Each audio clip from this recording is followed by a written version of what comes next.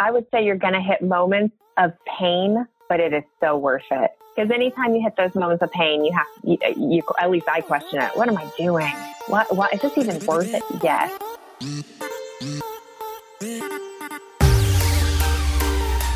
I've always felt immense fear. I was born with cerebral palsy. I have always felt small. I was told not to take risks. I may be blind, but I teach people how to see. And I'm proud to be an individual. This podcast is for you, the unconventional leader. Maybe you are the one that everyone discounted. Maybe you struggle with fear and self-doubt. We are here to empower the next generation of self-starters to step up, use their voice, and make an impact in this world.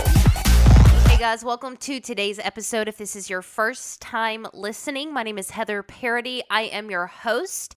And this show is for unconventional leaders. We want to celebrate those who are going against the grain, stepping up, using their voice, and making an impact in this world. Now, I wanted to have today's guest on, Katie Finklea, because when we think about making an impact in this world, I know sometimes my mind automatically goes to standing on a stage in front of thousands of people, or being in the public eye, or doing these huge quote things that someone can point to and say that person is making a huge impact in this world. And sometimes we look at celebrities, quote, influencers and all of that, and just kind of equate that for impact. However, there are so many leaders among us that are kind of a little bit under the radar, but are making some of the biggest differences in this world. And Katie, our guest today, is no exception. She is on the front lines of making cultural change in this world. She is the founder of Loving Well, Living Well, which is an adoption and foster care advocacy platform geared towards educating believers in their role in orphan care. She's also a foster mom, adoptive mom, biological mom, and passionate for orphan care and promoting the church's role in meeting the needs of vulnerable children. Katie has also worked with birth mothers pre and post placement. Today we talk about combating the myths, misunderstandings in adoption and foster care, bridging the gap between the person who, quote, doesn't want to become too attached, to empowering them to see the big picture. We also talk about trauma and the brain and secondary trauma and all of the implications of that with foster care and adoption.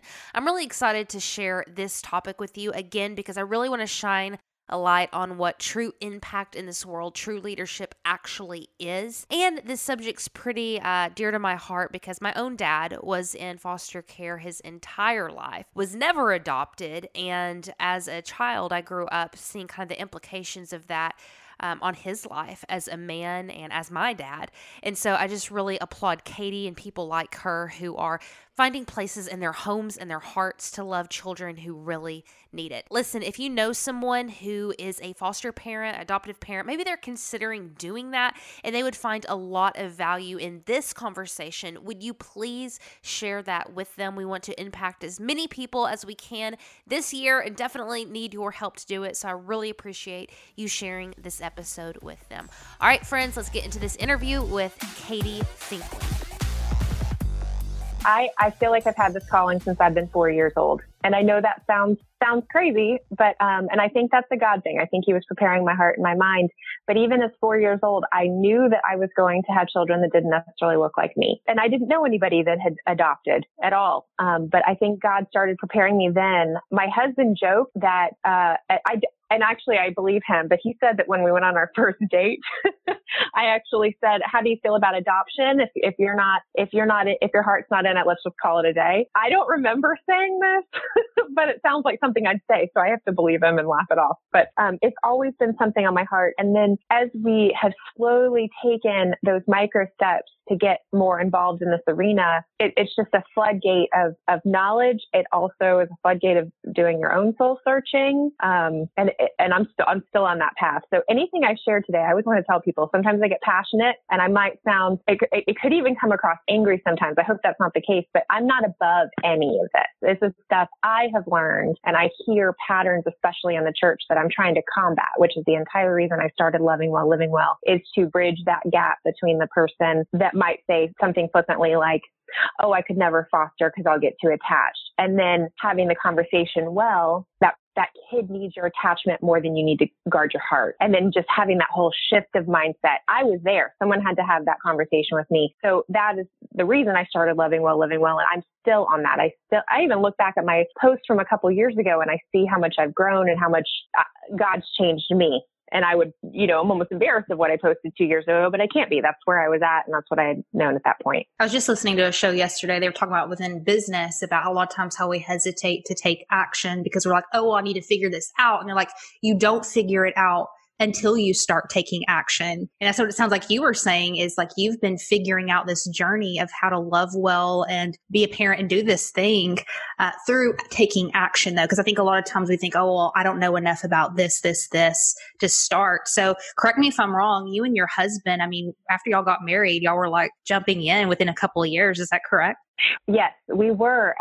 We started going to conferences, specifically Christian Alliance for Orphans. It's called CAFO. It's this huge summit that meets various places, and we just learned a lot about adoption, a lot about foster care. And before we ever tried for a biological child, we started our adoption in Ethiopia. And in that process, Ethiopia, the government closed down adoptions, and so we just felt very strongly we wanted to adopt our first child.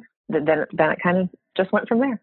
So did you foster first or did you adopt first? What happened? Yeah, we adopted first. We had started in Ethiopia. We had a home study done from someone local here. Our agency was actually in a full different state to deal with the international bureaucracy of adoption when it's overseas. I don't necessarily mean bureaucracy in a bad way, but it is a lot of red tape.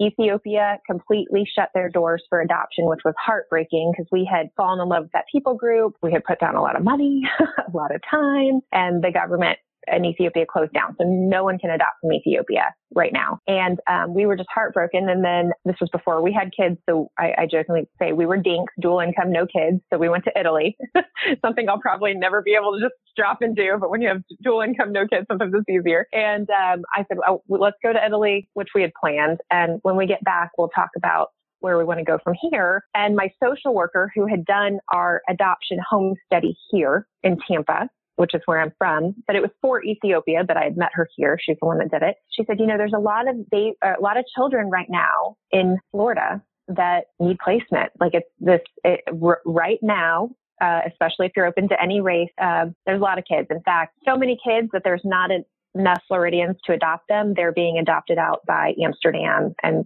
Sweden. So those parents are coming over and they're doing an international adoption for our own American children. And I'm like, yeah, that's exactly how I felt. So we landed back from Italy. I think it was October 5th of 2014. October 9th, I got a call about a baby that was going to be due in 5 weeks. We just felt actually during that time, I got a call about 3 babies that were going to be due very soon. I can't remember the details of one of them. The other one, we just didn't feel right in our spirit about for various reasons. And then this baby, which is our baby, we felt very clear. And we went forward. She was born 6 weeks later from phone call to baby in arms, 6 weeks. Adoption is always painful. There's always pain. In a perfect world, there would be no adoption because the child would stay with their mother, with their father, but it's not a perfect world. Looking at the pain of it, but then not looking at the beauty out of ashes, it was just a beautiful scenario. Her birth mother really, really loved us.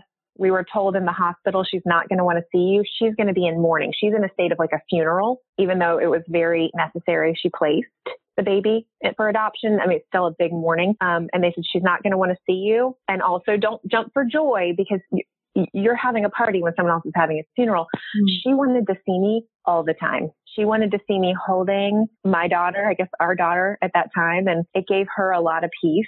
And I really love her. And we have an open adoption. I'm actually more open to the open adoption than she is. And I get it. Everyone has to deal with their pain in different ways. And she has not wanted to see us, not out of ugliness, but I think just out of healing and wanting to move forward. But we had an awesome first experience. And that's not everybody's experience. Sometimes it's a lot more traumatic for everybody, but ours was pretty wonderful. Now, one thing I've heard a lot is this statement, I don't think I could love someone else's child like my own. Yeah. What do you say? That is a hard thing to hear.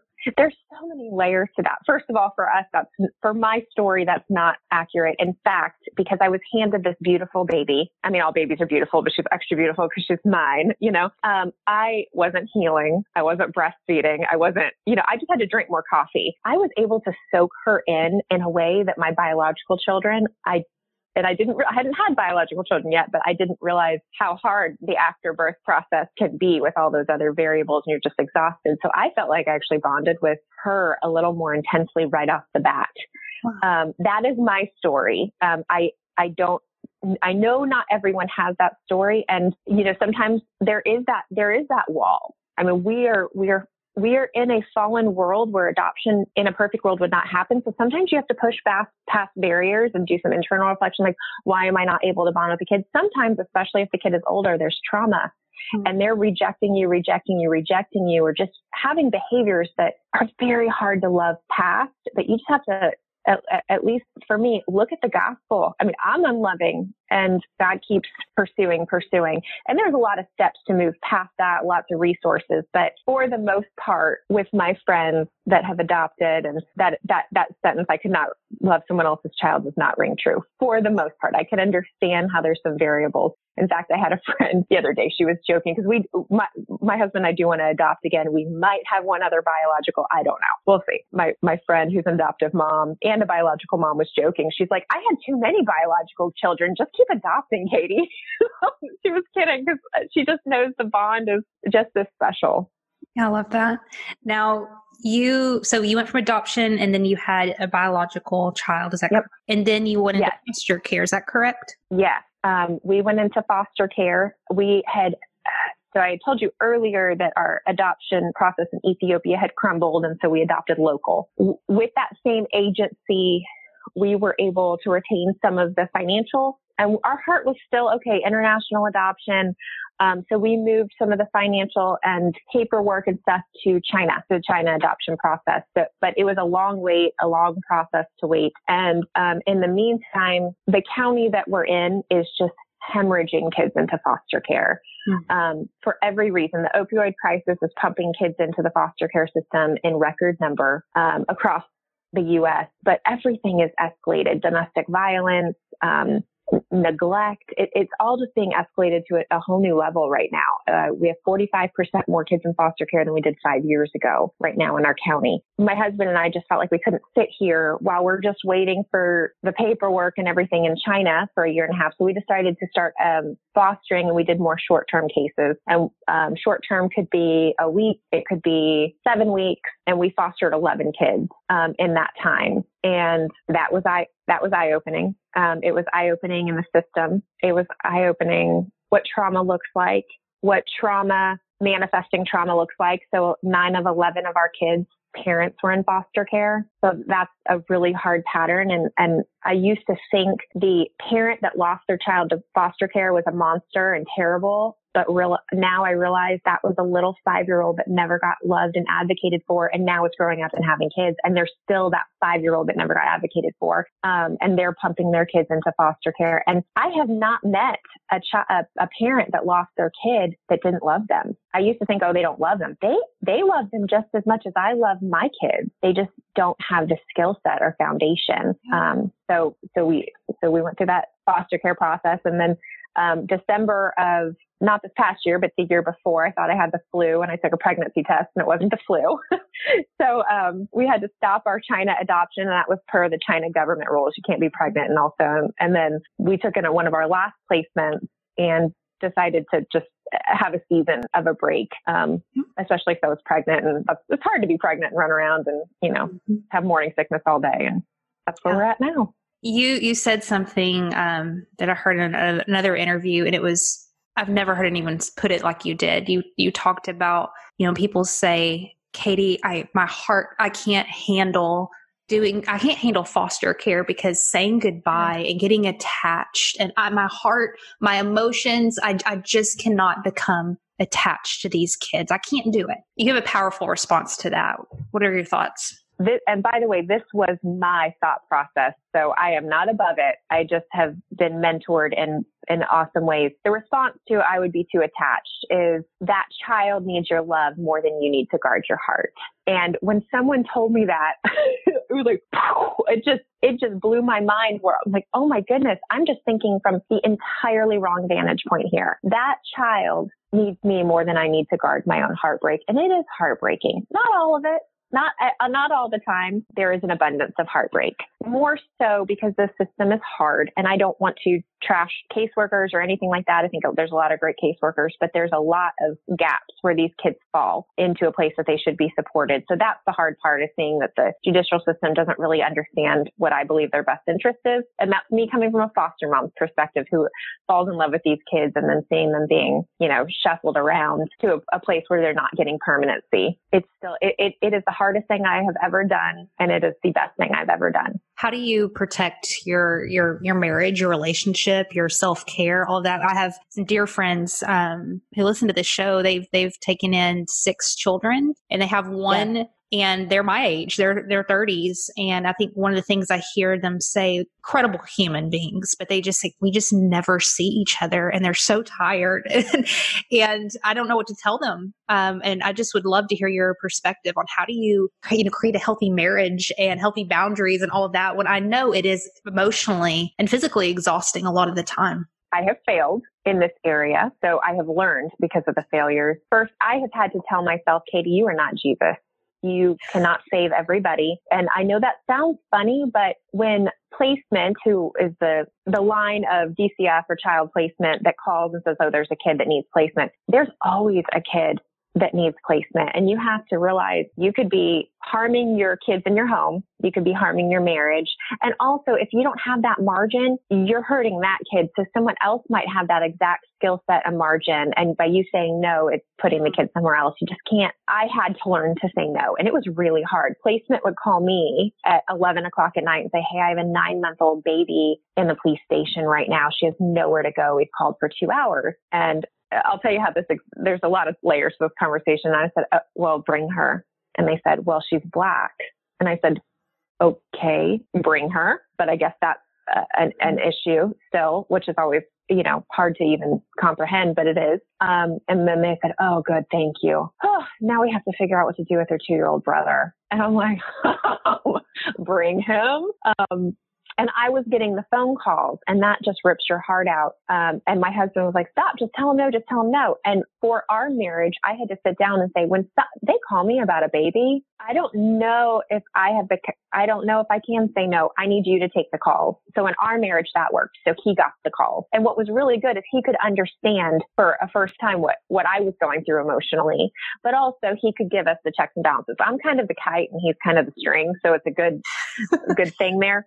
But you do have to say no in protection of your marriage. And we have said yes, in fact, to that sibling set. And then we took in another kid that kept boomeranging back to us. So we had our 2, plus these 3. We had 5 kids under 3 years old and under. 5 kids under 3. I mean, it was not healthy at all for us. I remember I couldn't find my toothbrush and I just started sobbing. And I'm like, okay, this probably isn't about my toothbrush.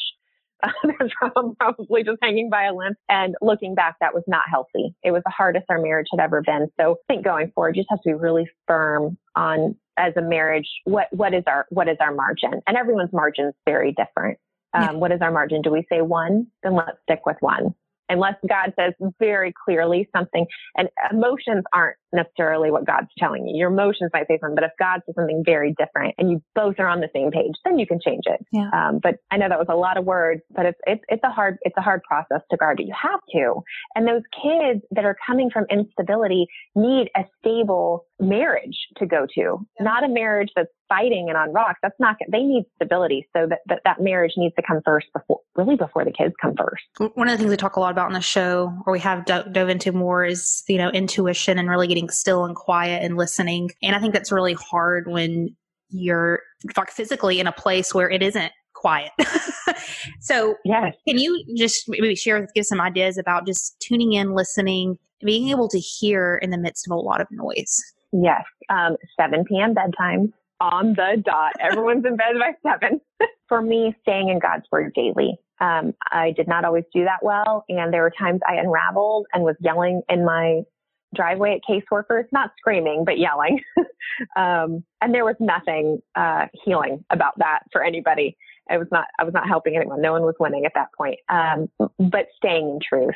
Also sharing, having a community of other foster moms, if that's key. Mm-hmm. I would have so many moms at church when they could just see that I was just heavy and burdened. And I had one kid that was just my heartbreak child. And there's just an amazing story of redemption that's going on with him now. He's actually getting adopted by another family in my church. And I go to a small church and I'm in a huge county. So the fact that he just kept it's the kid I told you was boomeranging back to us.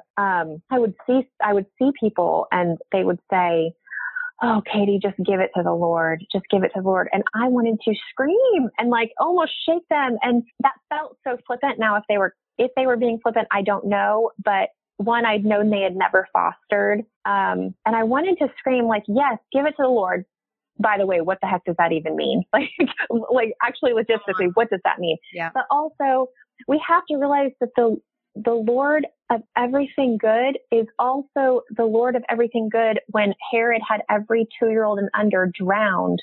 When Jesus, he didn't do that. We live in a fallen world, but like horrible things could happen. So that's not helping me. Like, what do you even mean? But to go to a foster parent, especially one that is firmly rooted in the truth of God's word was key for me. So they could speak truth and not just their own emotional angle of where they are, but come from the foundation. That was a big deal. So foster parent friends are a need in that pocket of time when you're in that 6th season of fostering. Now, do you work or do you stay at home? What's the logistics there? Yeah, I worked at an investment firm for 13 years just until 3 months ago. Wow. So when I was fostering, I was working full time. Now my husband's excellent. He's a very hands-on dad, and I would travel and travel across the country while we were fostering too. It worked for us. My kids went to a great daycare. A lot of times I could pop the foster kids into the daycare because our daycare would take them. And that was really easy for us. But in Florida, foster kids get daycare vouchers and you can scope out what daycare you want that you feel comfortable with. And if that daycare takes the voucher, then it's paid for. So I was working full time and traveling for work when we were fostering. But I wanted to kind of wrap up the interview with this mission that you're on to educate the public on fostering. So like we said at the very, very beginning, it's one thing entering into that space yourself, coming to terms with this is your calling. And it's another thing to take on that mantle of teacher and advocate and all the stuff that comes with that, because that's a whole new ballgame. What led you down that path? Sure. It was the gap I was seeing specifically in the church. And by the way, I feel like people that maybe don't align from the Christian perspective can still understand. And I have people that are, considered non-Christians or just nice people that are fostering. But my main avenue is the gap I was seeing in the church. Here's kind of where people come up and say, "Oh, I love that that's your calling. That's not my calling." And where I want to kind of push back gently, hopefully. Sometimes I'm not always gentle about it, is that it's not a calling, it's a commandment. James 1:27 talks about widows and orphans, that's undefiled religion. But then it also mentions it 50 other times in the Old and New Testament, the fatherless or the orphans. Now, do I think everyone should be on the front line of fostering and having a foster kid in their home? No. I don't have a foster kid in my home right this moment. We're in a pocket that we need more margin. I have a new son. This is our 3rd kid, and we just needed to pause. But I think everybody can support.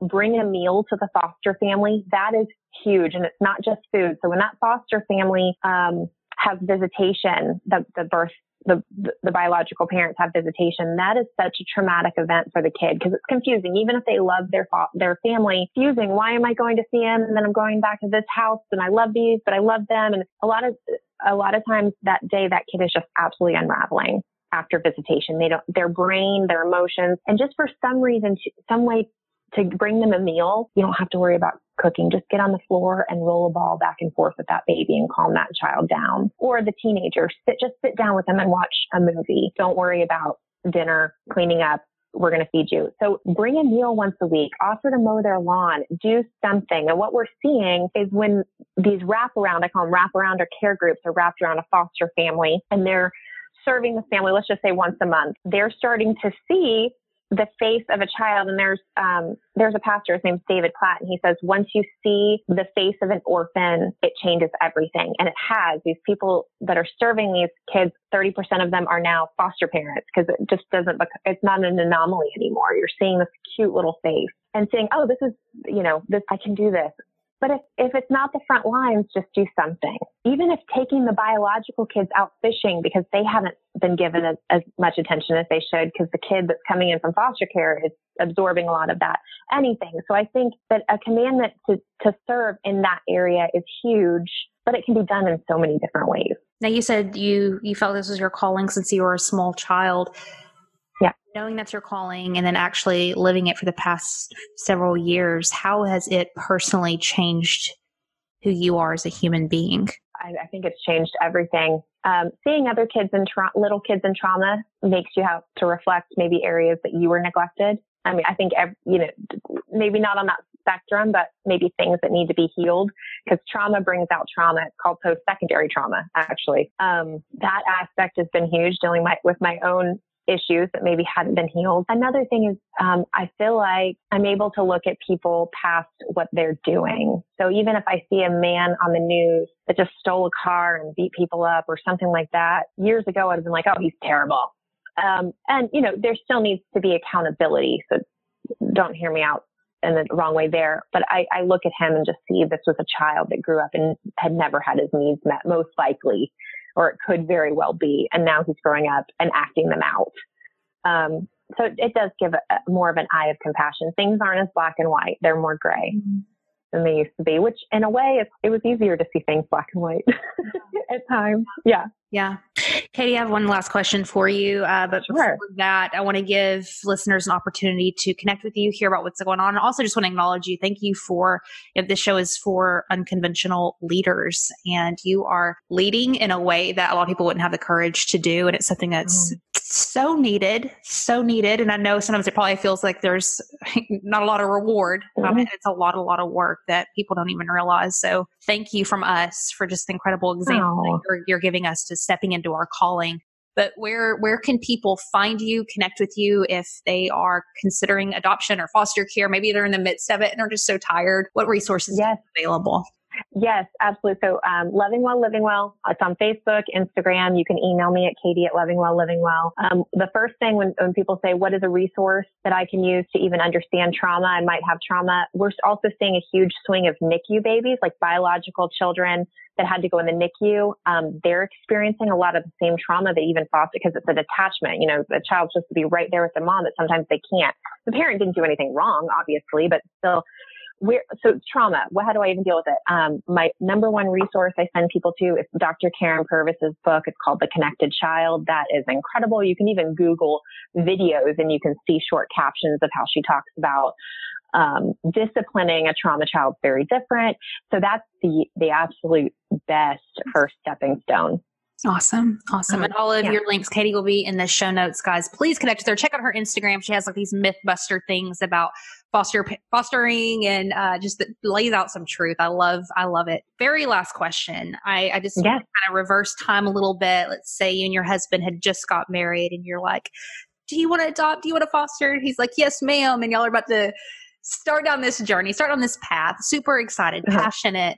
But still completely unaware of where this was going to take you and just these incredible experiences and heavy experiences I'm sure you've had. If you were to go back and sit with Katie back then, she just left Italy, and sit with her and say, girl, let me tell you one thing. What would that be? Oh, goodness. I would say you're going to hit moments of pain, but it is so worth it. Because anytime you hit those moments of pain, you at least I question it. What am I doing? What is this even worth it? Yes. And then coming out from the back and, from the end of it, but then going eventually back into some other situation of pain. Yes. it is totally worth it. And I think there's a beauty in going in naive, because if you on paper just had every list of crazy that you were going to experience, you probably would run, but that's not how life works. Or at least for me, there's just a building of character, a refining, a sanctification process that builds you to another level of understanding so you can take on the next pain a little bit wiser. So I would just say, push through that pain. It hurt. And then also when you find that pain, lean on other adoptive and foster parents.